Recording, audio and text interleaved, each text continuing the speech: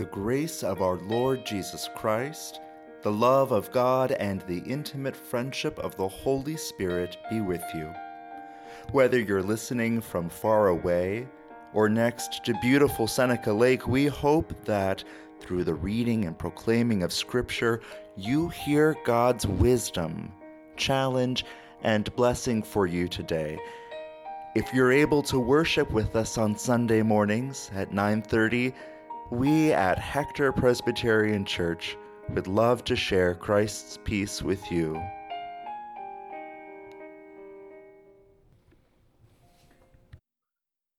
A reading from the book of Numbers. Listen for God's word to you.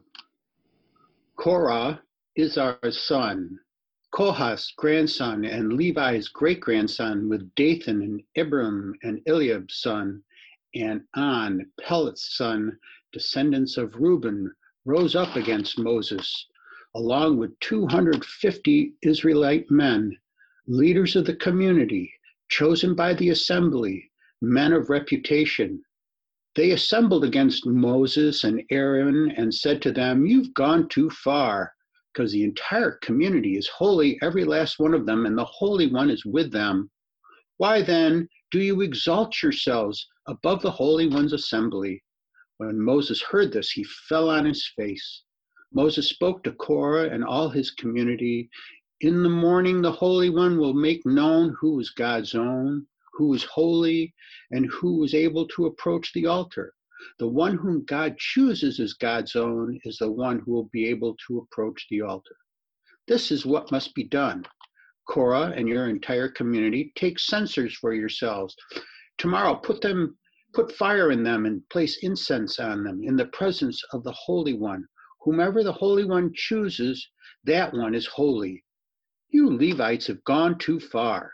Moses said to Korah, "Listen, you Levites, isn't it enough for you that Israel's God has separated you from the Israelite community to allow you to approach the altar, to perform the service of the Holy One's dwelling, and to serve before the community by ministering for them? The Holy One has allowed you and all your fellow Levites with you to approach the altar, yet you also seek the priesthood. Thus you and your entire community have assembled against the Holy One. But Aaron, what is he that you complain about him?" Moses sent for Dathan and Abiram and Eliab's son, and they said, "We won't come up. Isn't it enough that you brought us up from the land full of milk and honey to kill us in the desert, so that you also dominate us? Moreover, you haven't brought us to a land full of milk and honey, nor given us the inheritance of field and vineyard. Would you also gouge out our eyes of these men? We won't come up." Moses became very angry, and he said to the Holy One, "Pay no attention to their offering. I haven't taken a single donkey from them, nor have I wronged any one of them."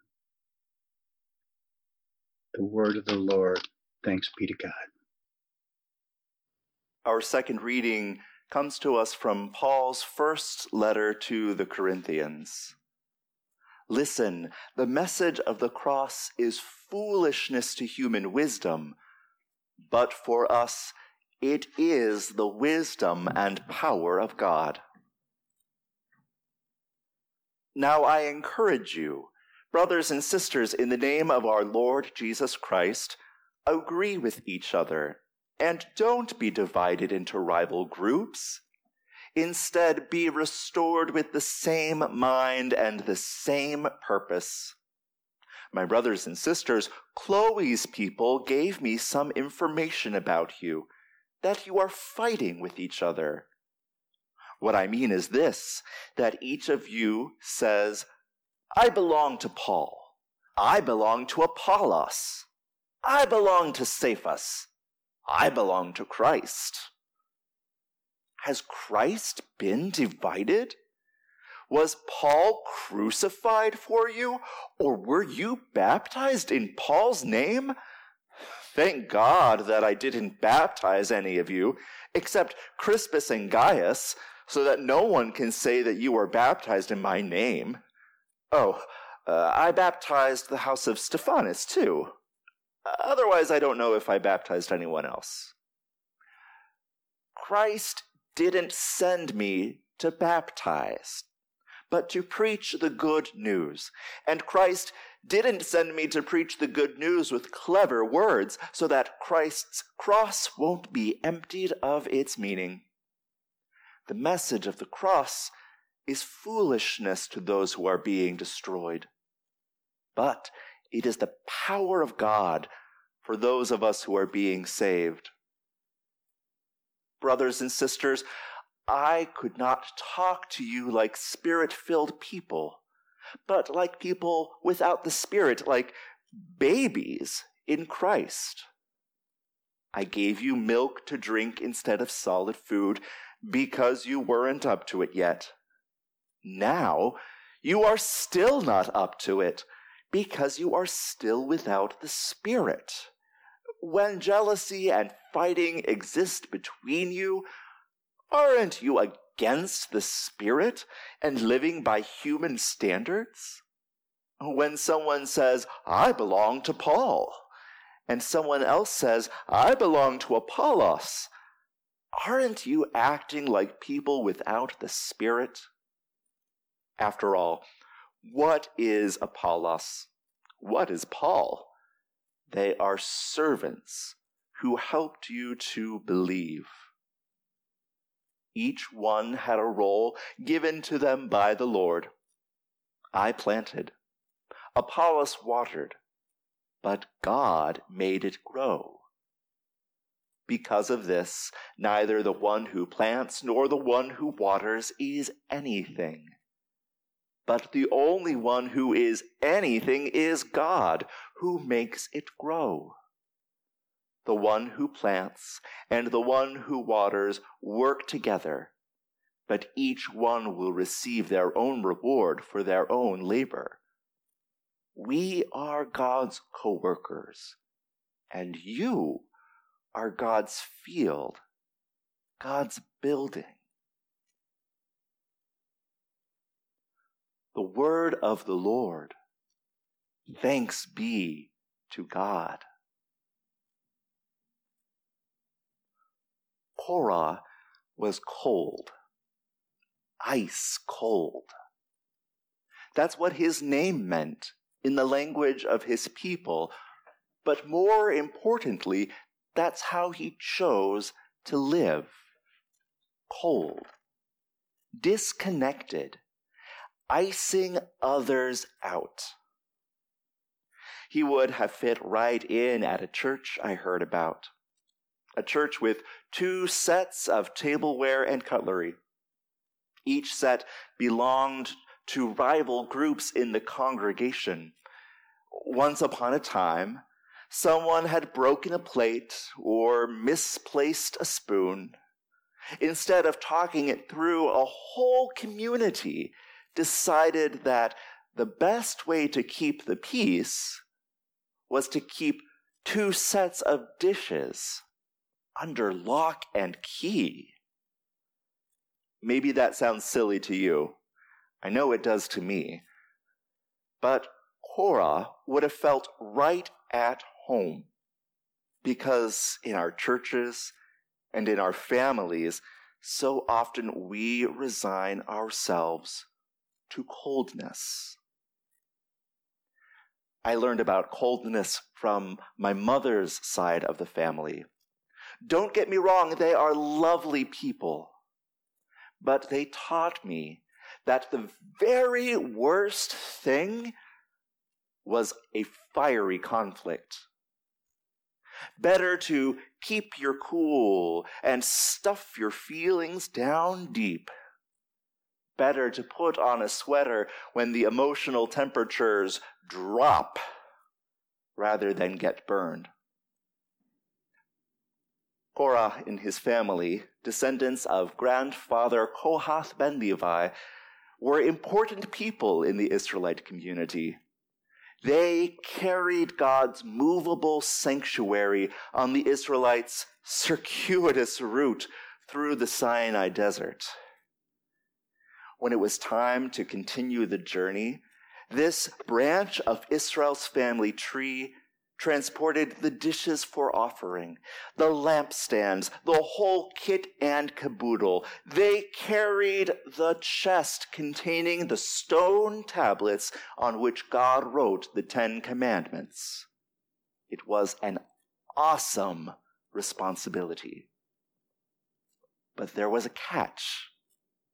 They could move the disassembled tent of meeting, but they could not touch it. The same chapter of Numbers that assigns Korach's family this responsibility also describes how Aaron and his sons, Israel's priests, covered everything in the sanctuary with cloth and fine leather. Only after everything was secured could the road crew move it. "They will not touch the sanctuary," said the Holy One to Moses and Aaron, "lest they die." But wait a minute. Moses and Aaron were also grandsons of Kohath ben Levi. Their father, Amram, was Izhar's brother. Cousin Korach didn't see how either of them were any better than him. Rabbis throughout the ages have used oceans of ink to describe Korach's cold heart. Yes, in his confrontation with Moses, he claimed the entire community is holy, every last one of them, and the Holy One is with them. But Korach didn't really care about the whole community. All he cared about was himself. That's why, nestled among the ethical teachings of the Pirkei Avot in the Mishnah, one rabbi said, "Any dispute that is for the sake of heaven is destined to endure.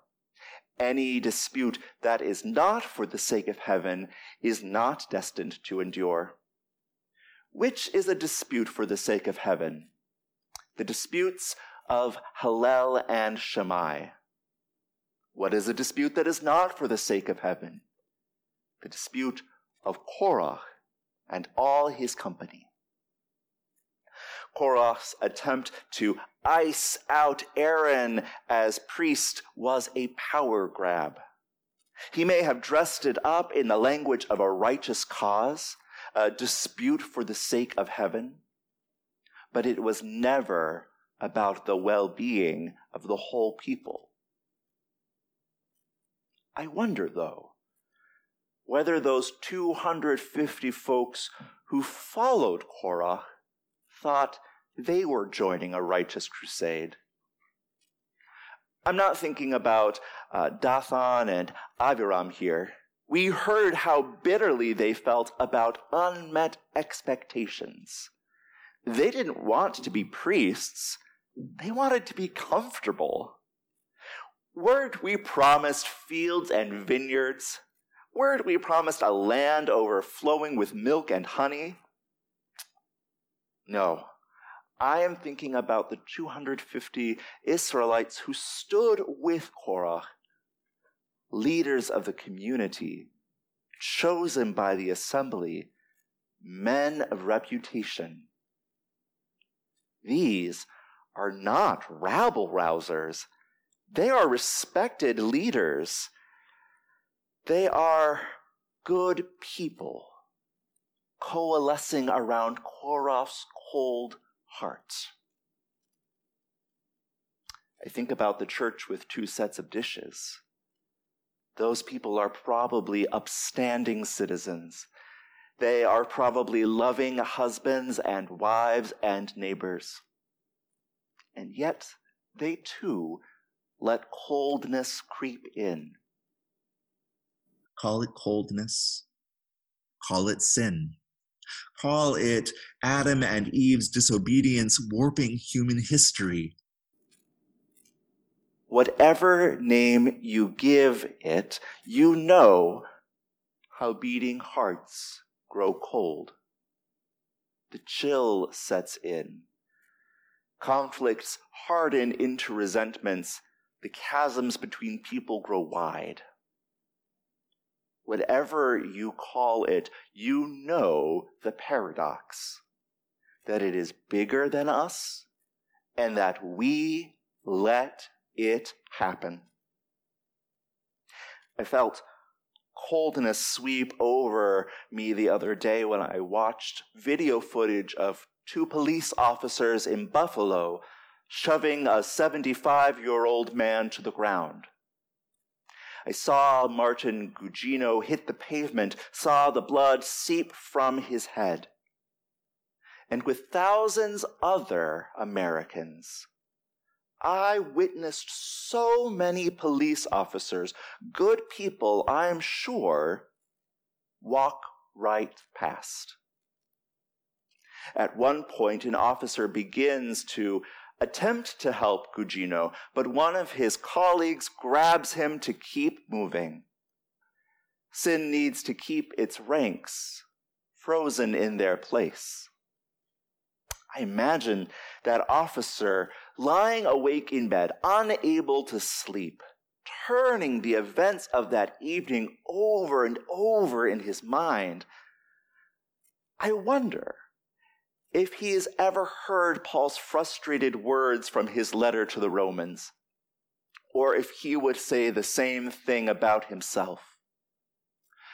I don't know what I am doing, because I don't do what I want to do. Instead, I do the thing I hate. In that letter, Paul argues that it is sin lurking within each person that causes us to devalue and damage one another. But that doesn't mean Paul thinks sin is limited to individuals. Sin affects and infects whole communities. Like frost on a window pane, it branches out in tiny, icy tendrils.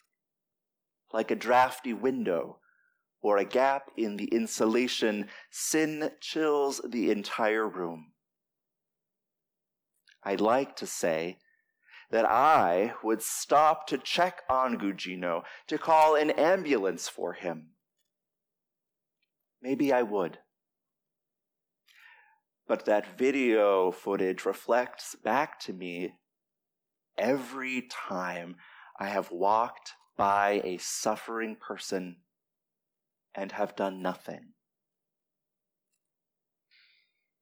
When Paul wrote to the Corinthians, he knew how disconnected from each other they had become.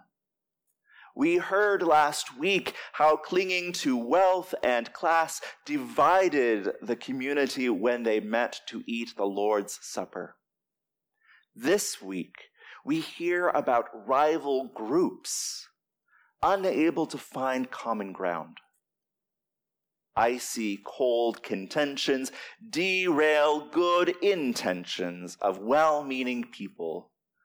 To them, Paul writes, Christ didn't send me to baptize, but to preach the good news. The good news, the gospel, is what God has done in the world. Loved it, freed it, restored it to new life. When I feel helpless, when a community cannot move through conflict, when a whole society perpetuates such a deadly ideology as white superiority, when sin enslaves us all, God shows up. What's more, God shows up on a cross.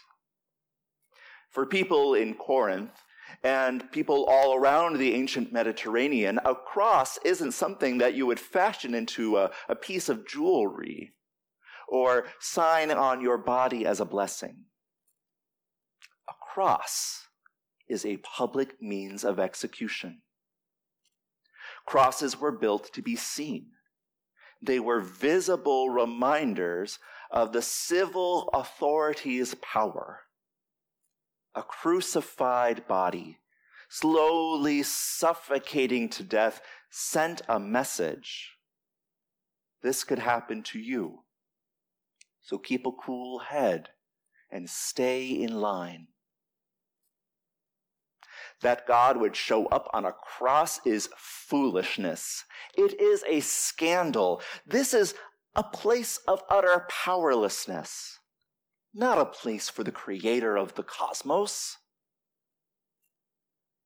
But for those of us who are being saved, Paul wrote, the message of the cross is the power of God. In the story of cold-hearted Korah, God appears in a furious blaze of glory. It is a terrifying story. God first wants to consume all of the Israelites in flame, but settles for punishing the rebels. The earth swallows Korah, Dathan, and Aviram alive. Divine fire decimates those 250 leaders dutifully offering incense. This appearance of the Holy One makes me furrow my brow. But it also makes me think of words that Holocaust survivor and scholar Elie Wiesel spoke to Congress at the turn of the last century. Reflecting on his own Jewish tradition, he remarked how to be abandoned by God was worse than being punished by God. Better an unjust God than an indifferent God. For Wiesel, indifference to suffering is what renders human beings inhuman. Indifference, he said, is more dangerous than anger and hatred. Anger can at times be creative. One writes a great poem, a great symphony. One does something special for the sake of humanity because one is angry at the injustice one witnesses. But indifference is never creative. And indeed, the anger of the Holy One creates as well as destroys. In this same Torah portion, which Jewish communities will read just 2 weeks from now, God causes a staff belonging to Aaron to put forth green shoots, to blossom and produce almonds.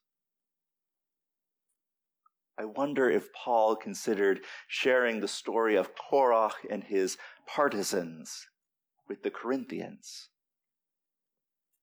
But like Moses, he turns their attention to God, no longer exercising destructive power or generative power, but hanging powerless from a cross, the victim of human indifference. Here is Jesus Christ, God's own heart, not cold, but beating in time to the pain of others. Here is Jesus Christ, God's word, unwilling to stay silent in the face of his people's suffering. Here is Jesus Christ, God's Son, choosing to stay connected to us even though we have iced him out. On the cross, God dares us to look, dares us to acknowledge the violent outcome of human brokenness, dares us to see the extravagant love that the Holy One has for us in spite of it all. It is a scandal to some. It is foolishness to others. But to borrow from the rabbis, the cross is a dispute or a challenge for the sake of heaven. For when we meet it, when our hearts break at the sight of the crucified God, we might yet feel blood course through our veins and feel compassion for the suffering of one another. No person or community is beyond the redemptive love of God. I believe that includes churches, even churches with 2 sets of dishes locked away in icy hearts. I believe that includes cities and states and whole communities, whole countries, even countries like ours with deep divisions and deeper wounds. I believe Paul when he says that we are God's field, because God is not only the fire that consumes, and God is not only the victim that saves. God is the master gardener, the one who makes things grow. I wonder, friends, what God will grow among us today and in the weeks ahead. I suspect that we will recognize the fruit of God's labors in deeds of love and joy, in words of peace and patience, in expressions of kindness and goodness, in lives of faithfulness, gentleness, and self-control. Such fruit of the Spirit is grace, growing from the frozen earth, blossoming and budding in our hearts, no less than in our halls of power. For such grace, surprising grace, amazing grace, let us give all glory and gratitude to God, from whom all things come, through whom we live, to whom we belong, body and soul. Amen.